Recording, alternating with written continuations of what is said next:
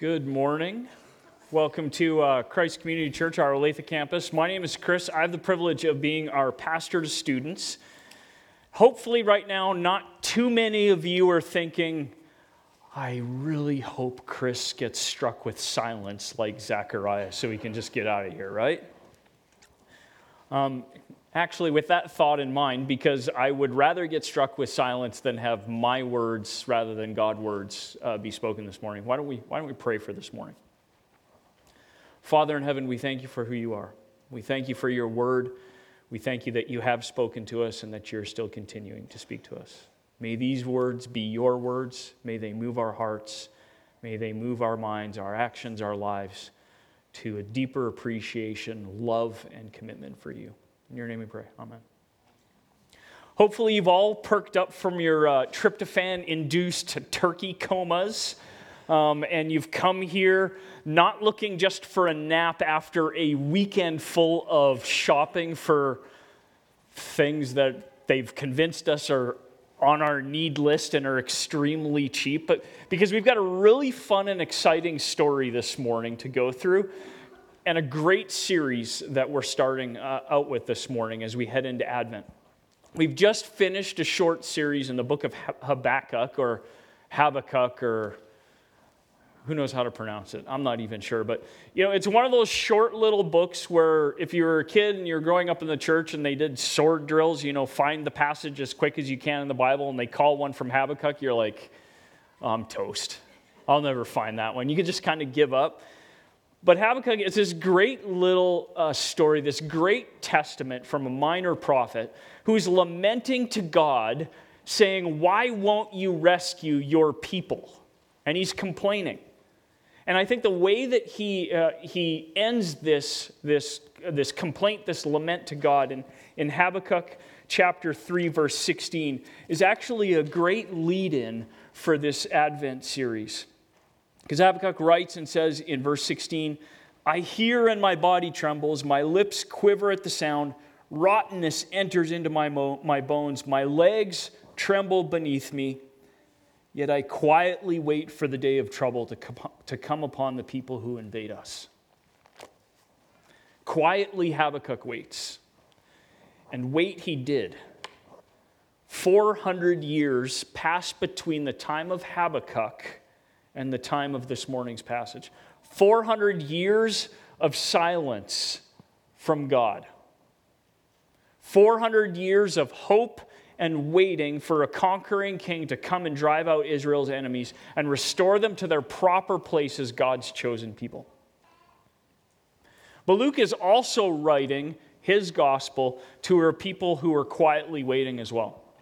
He's writing to his believers who in the first century are feeling their faith tested. They're being challenged and they're being persecuted, and they're starting to wonder if what they believe is actually true. Because he's writing 60 years after Jesus was born, and then another 30 years after Jesus' resurrection and kind of surprise departure. And they've been waiting with bated breath thinking, he's coming back any minute. And now he still hasn't. Kind of like just how we are still waiting today. And this week, even being Thanksgiving week, as great as it is, it's been a challenging week for many of us and for our country, hasn't it? Despite how you view or how you think about the events that have taken place in Ferguson and all around the country as a result, it's a crystal clear reminder that our country is deeply broken and deeply hurting. And only the return of Jesus will fully restore it. And so many this week have sat quietly waiting and saying, come, Lord Jesus, come. And so we wait. And for many of us, we wait just because of other circumstances that are going on in our daily lives. Hurts that we're experiencing or just doubt that arises for a lot of different reasons. Many of us are feeling like our belief on a lot of things is challenged. We question what we believe. Whether it's because of cancer or illness or death that someone in our family or friends have experienced, or relational conflict, or just relationships that aren't what we want them to be and hope them to be, or just normal doubt that we experience on a daily basis. And if you're not experiencing doubt, if you're not having your belief challenged, should you be? Because the story we're looking at this morning is the kind that if you heard about it today on the internet, you'd go to Snopes.com in a hurry just to see if it was real and believable. Because on the surface, it sure doesn't sound like it's plausible, does it? Last week, or 2 weeks ago, we got a great prayer card from a student that was sitting in the service with their parents, something that we love here at Christ Community. And before you start freaking out, I asked her for permission to show her card and use her name, so if you fill out a prayer card this morning, you don't have to worry about it showing up in a sermon or on the screen afterward, during a sermon, all right? But Alexa, a fifth grader, sent in a card to us as a staff asking some really normal questions that I think a lot of us ask on a daily basis. She writes, how do we know ours is the right religion? How do we know what the Bible says is real? How do we know Buddha is real and not God? I think those are great questions. Ones that we ask regularly, but maybe are a little afraid to articulate out loud to other people for fear or embarrassment, or just we don't want other people to know that we doubt. Because sometimes these feelings of doubt and wanting to ask questions can happen because God works in ways that are hard to understand. But the thing is God is always surprising, but never inconsistent. God is always working in surprising ways, but never inconsistent ones. That's where I want to start this morning, is God has always worked in surprising ways. And He is working in surprising ways, and He will continue to work in surprising ways. So let's start with this idea that God has always worked in surprising ways. We could play a game if we wanted, right? We could take the Bible and we could flip to almost any page in this book and we could read some weird, bizarre story, right? Talking donkeys? The Red Sea getting parted? Daniel not getting eaten by hungry lions? His friends not getting barbecued in a fiery furnace? We could come up with a huge list of just weird and hard to believe stories, couldn't we? And the story that we read and heard about this morning is actually not that different. But what also makes that story really remarkable is that it fits seamlessly within this larger story, so much so consistently with the rest of the story, that we shouldn't be surprised at what we read and what we hear at all. Luke starts his gospel saying that he's writing to his friend Theophilus, right? His most excellent friend, which, come on, admit it, how many of you are like me and the first thing that comes to your mind when you hear that is Bill and Ted's Most Excellent Adventure? Come on, right? And he's writing to Theophilus in verses 1 through 4, and he says he's compiling a narrative history based on the accounts of eyewitnesses, which is, I think, important starting this hard-to-believe story, because he's saying, we have proof you can believe what you're reading here. He's saying this isn't just some story, this rumor, random event. Luke is choosing to write history for a specific purpose, starting with a specific historical event. This is just not some random idea that he's starting with. And the specific event Luke is choosing to start with in verse 5 involves Zachariah and his wife Elizabeth. And yet, starting here, by starting with Zechariah and Elizabeth, Luke is linking them with all of Israel's history by mentioning their connection to Aaron, the very first priest of Israel. In addition to linking him to Aaron, he also says that Zechariah and Elizabeth were childless. They were righteous, but childless. And in that culture, that would have called into question their righteousness or their obedience, because Israel believed children were a blessing and that if you were righteous, you would be blessed with many children.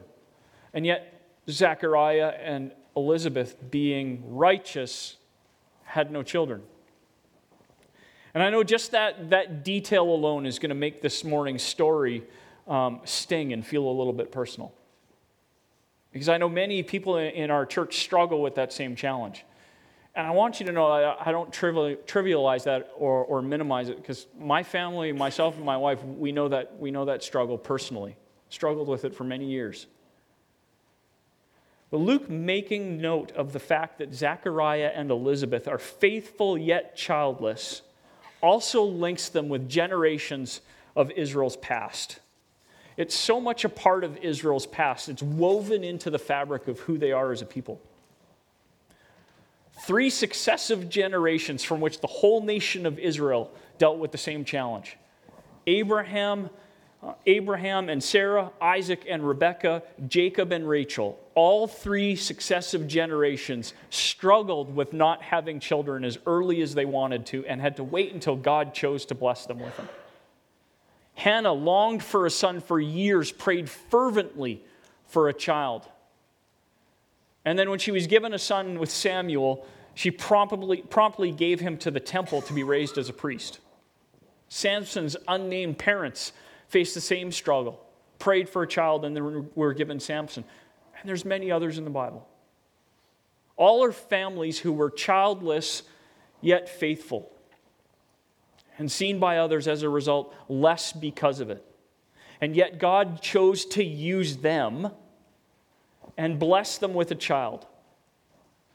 And that their family and their children would bless Israel in significant ways. So this is Zechariah and Elizabeth's story, but it's not just their story, it's all of Israel's history. And so history is important. N.T. Wright writes in his book, The Meaning of Jesus, stick with me because this is a long quote, but I think it's a really important one. N.T. Wright writes, "History prevents faith from becoming fantasy.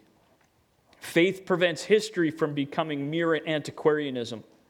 Historical research, being always provisional, cannot ultimately veto faith, though it can pose hard questions that faith, in order to retain its integrity precisely as Christian faith, must struggle to answer, and may well grow strong through answering.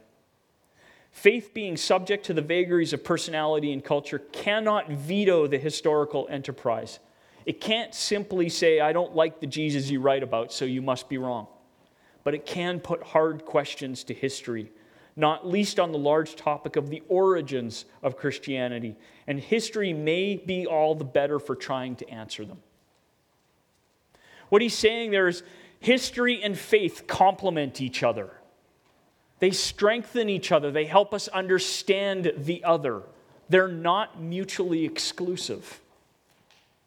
And so we must remember this morning that what we read in this book is more than just a history of what we believe.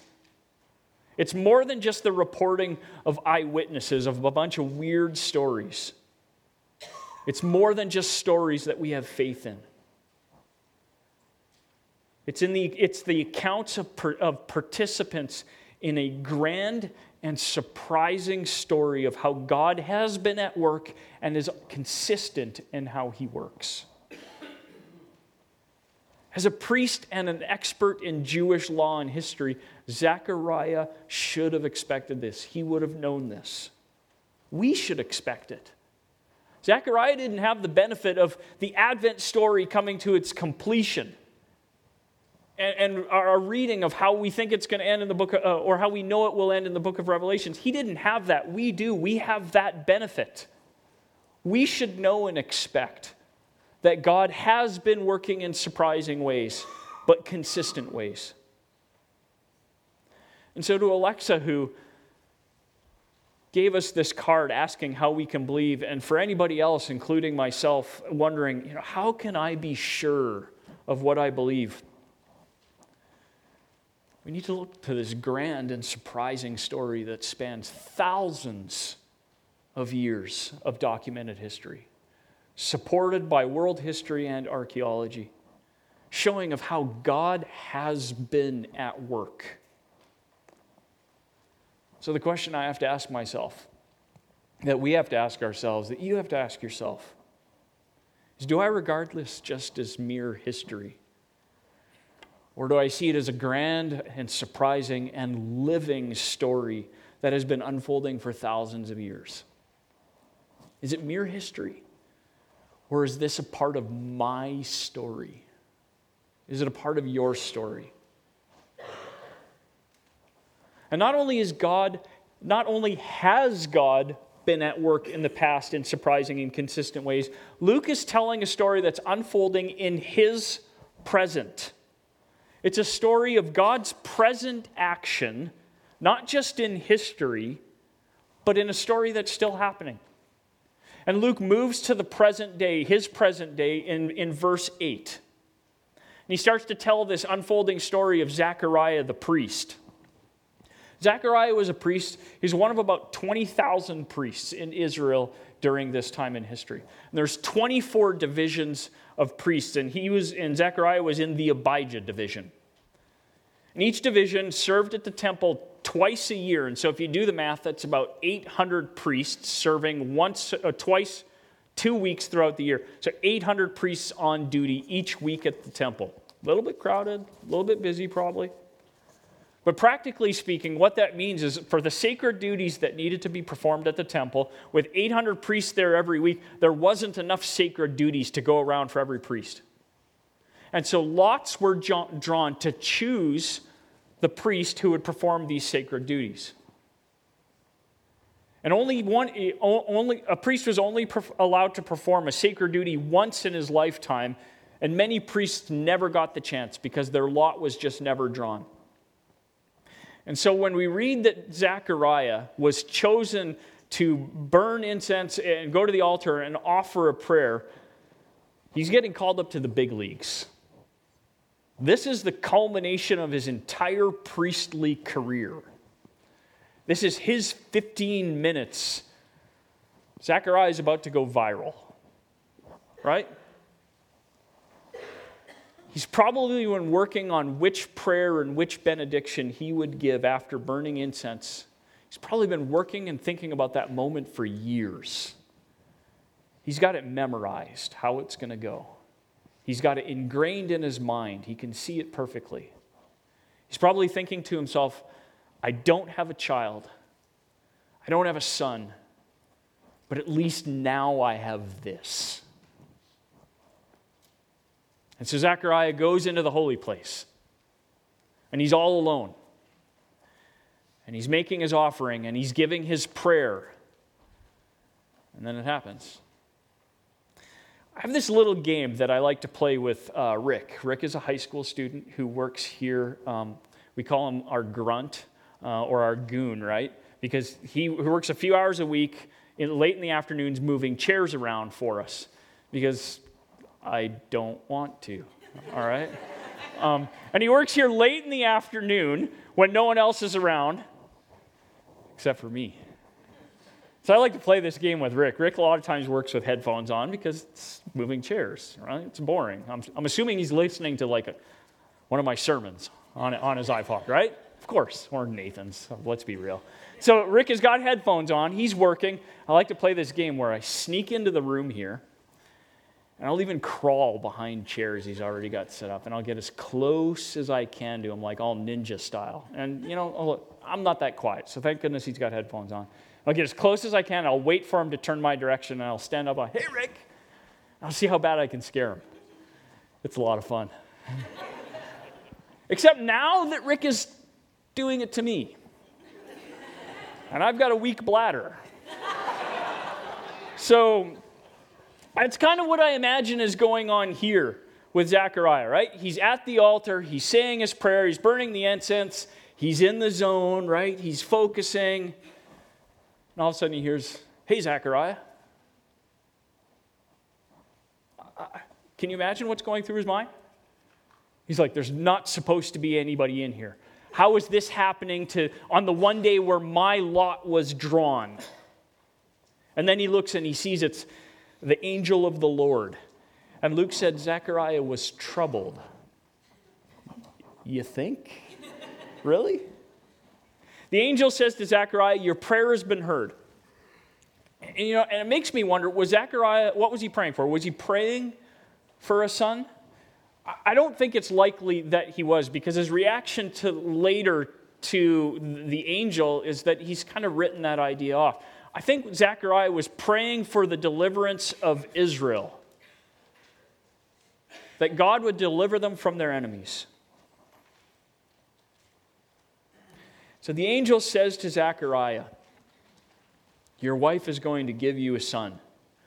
You're going to name him John. And I can't get into the name right now. I'd love to, but that's a sermon 2 weeks from now, and then Nathan will give me a lecture about blowing a sermon for 2 weeks from now. But not only are you going to name him John, not only are you going to do a happy dance when you get your son, but many people will rejoice at his coming. He will be great before the Lord, and he will be filled with the Holy Spirit. And we have to remember, this is before Pentecost, and so before Pentecost, anyone who is filled with the Holy Spirit, that was a sign that they were going to be a great prophet. And the angel even compares him to Elijah, who is up there with Moses in the pantheon of greats in Israel's history. Then he says also that his son John will be someone who doesn't drink alcohol or cut his hair. Kind of, it evokes images of Samson or of Nazarene culture, which is also another sign that his son would have a unique and special task. And Zechariah, as a priest, would have known all these things and would have been linking them up in his mind. He would have known also that the last Israelite to have a special and unique task like this, who was also full of the Spirit, came 400 years before this in Malachi. And at the end of Malachi, in chapter 4, verses 5 and 6, Malachi writes, behold, I will send you Elijah the prophet before the great and awesome day of the Lord comes, and he will turn the hearts of fathers to their children and the hearts of children to their fathers. Which sounds a bit like the way the angel described Zechariah's son to him.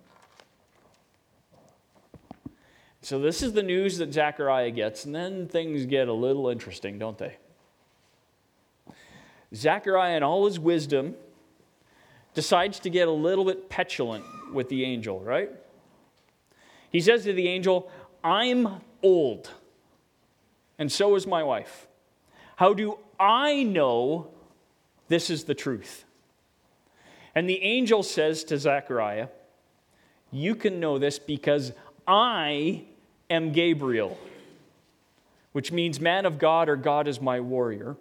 And I stand in the presence of God, not just one day a year in the temple burning incense, but for all of eternity. And I was sent to give you a message.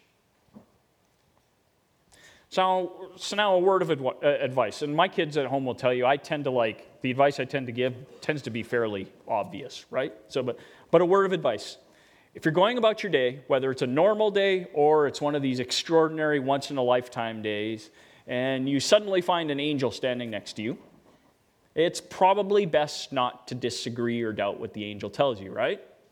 And certainly not a good idea to verbally challenge him. Zechariah does, and as a result, he gets exactly what he asks for. He gets a sign. Can you imagine the look on Gabriel's face when Zechariah starts with him? When Zechariah turns to the angel and says, yeah, I don't know. Thanks, but no thanks. I imagine it's probably the look sometimes that we as parents can get on our face. That look that's somewhere between consternation, somewhere between bemusement, and somewhere also a little bit of, I want to squash you like a bug. Right? I would have loved to see the look on Gabriel's face. But I know what you're thinking now, too, because it's what I think. I think as Zechariah said, I'm like, what an idiot. How could you not believe this? You should know better, man. You're a priest. But wait a second. I think what we do every day is just like what Zechariah does in this moment. We all doubt every day. We have the benefit of thousands of years of history to rely on, and yet we doubt that God is working for us in astounding ways in my favor. Every day we doubt that. And we have the benefit of the Advent story, like I said before, that Zechariah didn't. We have proof, and yet we doubt. And I know what you're thinking also. You're like, yeah, Chris, he was a priest and you're a pastor. You should know better, but I have an excuse. I have a normal job and a mostly normal family and live in a normal neighborhood. But we're all like Zechariah. Peter makes sure we know that. In 1 Peter 2, verse 5, Peter writes, "You yourselves, like living stones, are being built up as a spiritual house to be a living priesthood." I don't have an excuse. I'm just like Zechariah. I am part of the priesthood now as a believer. And so these kind of questions that we have to ask every day, or there are these questions we ask every day. I ask them. You ask them. Alexa asked them with her card that she gave to us. How can I know this is true? And hopefully when you ask that question, you ask seeking truth and seeking understanding and seeking intimacy with God. Because I think Zechariah asked that question not as a means to understanding, but as a challenge. Less as doubt and more as disbelief. And some of us aren't asking those questions, leading to understanding, and we need to. I think sometimes I'm guilty of what I'm going to call over-believing. Do you blindly accept the veracity of what you read here without considering the surprising plot and trajectory of the story?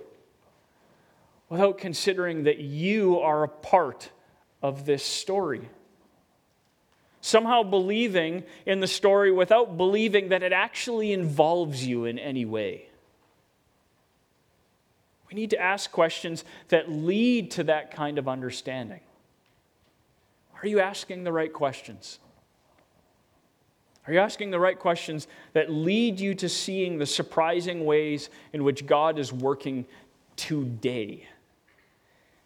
And the surprising ways He's working that are inviting you to participate in His story and in the way that He's working. And are you telling others about your part in the story and retelling this story? Or are you guilty of underbelieving? Do you see the story? Do you see how God's working? And yet you're stubborn and critical, not wanting God to involve you in His story, preferring to write your own story. Instead, are you looking for reasons to not believe? Are you asking the right questions? Are you asking questions that will lead you to accepting the way that God is working for you today? A band that is, I was going to say quite popular, but it's extremely popular in my house with my oldest daughter, describes the act of faith and belief like this. They sing in their song Car Radio, there's no faith, or there's faith and there's sleep. We need to pick one because faith is to be awake. And to be awake is for us to think. And for us to think is to be alive. And I love the way that they describe faith in that way. Because faith isn't just this cognitive assent that we experience. Zechariah was righteous, but his faith had fallen asleep. Are you at risk of falling asleep in your faith? Are you asking the right questions that cause you to wake up and to think and to be alive in God's story? Faith moves, it breathes, it lives, it acts, it grows. Is your faith doing that? Or is it asleep like Zechariah's? Because God is working in surprising ways. He's always moving His story forward. Are you asking the kind of questions that move you to a deeper understanding, a deeper belief in His story, and move you to see yourself as a participant in that story? Because His story continues. It doesn't just stop here today. And God will continue to work in surprising ways. in ways that seek the good of his people. Because we all know that this story is about Zechariah and Elizabeth, but it isn't just about them, and not just about their son. Because the irony here, the surprising way in which God was presently working for Zechariah and Elizabeth through the coming of their son, was that he was also a sign of God's future and coming work for the benefit of all of Israel and for his people and for us today. The story isn't always about us, but it always benefits all of God's people. Do you believe that his work is good? Is seeking your good? See, Zechariah doesn't believe the angel. And as a result, he gets what he wants, right? He gets his sign. The angel of God gives him a sign of what he says will come true. He says to Zechariah, okay, you've finished your once-in-a-lifetime duty. You're about to give the benediction to all the people gathered at the temple. You've been rehearsing this moment for your whole life, but now the sign I'm going to give you is silence. You won't be able to finish your job. How's your day going now? The people are gathered, and it says they're waiting for Zechariah, right? And it says they're waiting so long that they begin to wonder if something is wrong. Kind of like the way that the people of Israel had been waiting so long for God that Zechariah started to wonder if something was wrong with God after 400 years. Zechariah, with his voice taken away from him, is unable to complete his priestly duties. A sign that his promised son will herald the coming of a new and better priest who would be able to complete the priestly duties that Zechariah couldn't complete that day. Zechariah's silence is a sign that God gives his people after 400 years of silence, that the silence is over and he is working. And that he's working and it is good. Their son will be born and will herald the coming of a king. But we know too that it's not all joy and rainbows and bunnies for their son, John the Baptist, either, right?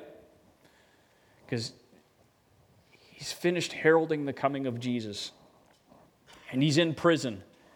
And we can read in Matthew chapter 11, verse 3, that even John the Baptist asks Jesus, "Is it you, or should we look for another?" The one person chosen to herald the coming of Jesus even experiences doubt.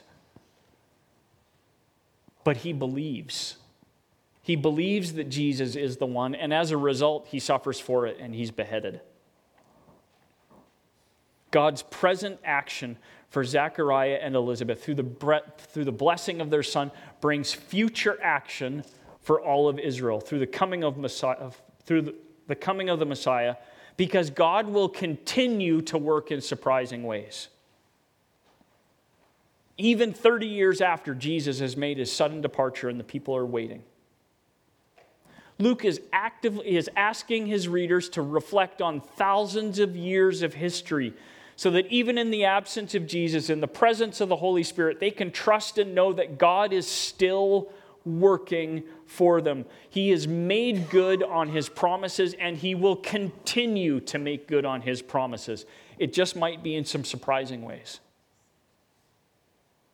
And so this beautiful and weird story serves as a reminder to us as well. It serves as a reminder to you, and it serves as a reminder to me that God's faithfulness and his continuing work throughout history and in our lives and in the future. It serves as a reminder for us to be faithful and patient and to be trusting in his faithfulness. And to be participants, invited to be participants in his grand and unfolding and surprising story. And if it seems like he isn't working, we must believe, as history, as this whole book shows us, it's often that he's working in such surprising ways that it's hard to see that he's working. And so perhaps the only way to truly sense and see and experience the surprising way in which God is working in our lives today is to be a little bit more like Elizabeth.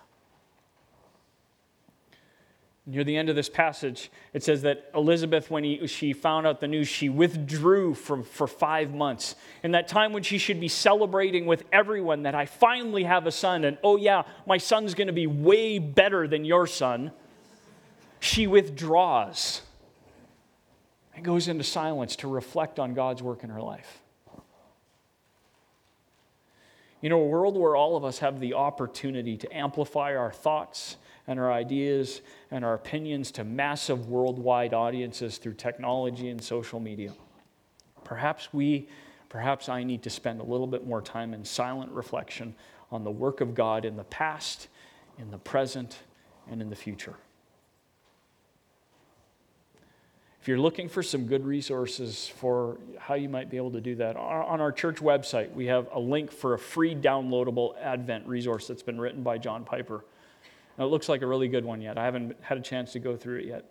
Or I'd encourage you to check out the website adventconspiracy.org.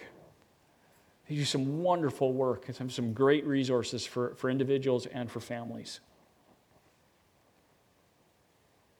Are you able to see the surprising way in which God has been working for your good for thousands of years?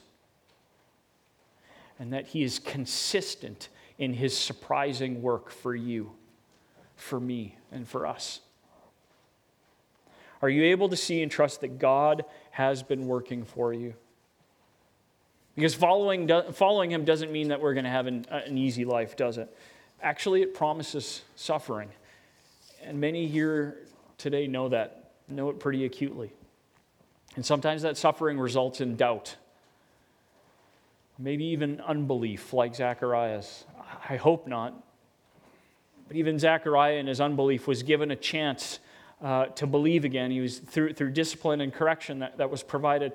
Zechariah lost his ability to speak. And we'll see what happens in a few weeks, though, that when his son was born, he doesn't just regain his ability to speak. He believes and he worships as a response.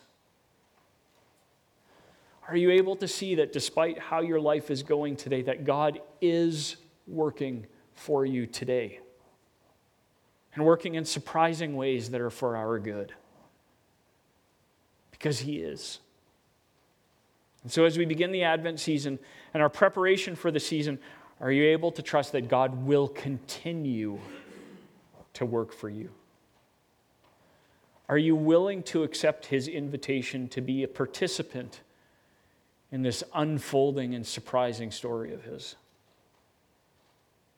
Maybe this season, as a sign of your trust and your willingness to not just believe the story, but to be a participant in it, maybe we as people and as individuals should practice the discipline of silence on a regular occasion.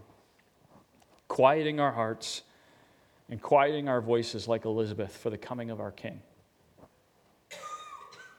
Because as Darrell Bock wrote in his commentary on the book Luke, we can never go on cruise control with God.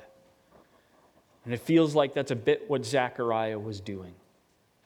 One sense is that Zechariah needed a fresh lesson of faith to avoid such a slow-motion spiritual fall. The fact that Zechariah doubted the angel's word meant that he was already at risk. What God promises, He will perform. Only He will do it in His time and sometimes in surprising ways. Let's pray.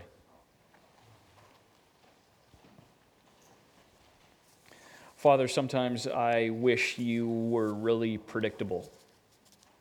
Sometimes I wish I knew what You were going to do before You did it, so that I could respond accordingly. But Father, in Your wisdom, You know that if You did it that way, then we'd all be at risk of thinking it was all about us and that we were good enough apart from You. So for You working in Your surprising ways is just one more awesome way You're inviting us to trust You, to trust Your work, to trust that You are working for our good, that You always have been, that You are, and You always will be. Lord, we're weak though. It's hard to believe sometimes that You are working for our good when the world is such a mess, when sometimes when our lives feel like they're such a mess. And so we pray for trust. that we will trust that even when it looks like you are nowhere present in our lives, that you are actively working. And Lord, for those of us whose lives are going pretty awesome right now, I pray that we will have the ability to see how you are working for us, and that our lives are going well because you are blessing us and moving in our lives accordingly, and that it's not just because of what we're doing. Lord, help us to lean on you, to trust you, to rely that you are working in surprising ways for our good. Father, we thank you for who you have been, who you are, and who you will continue to be. Amen.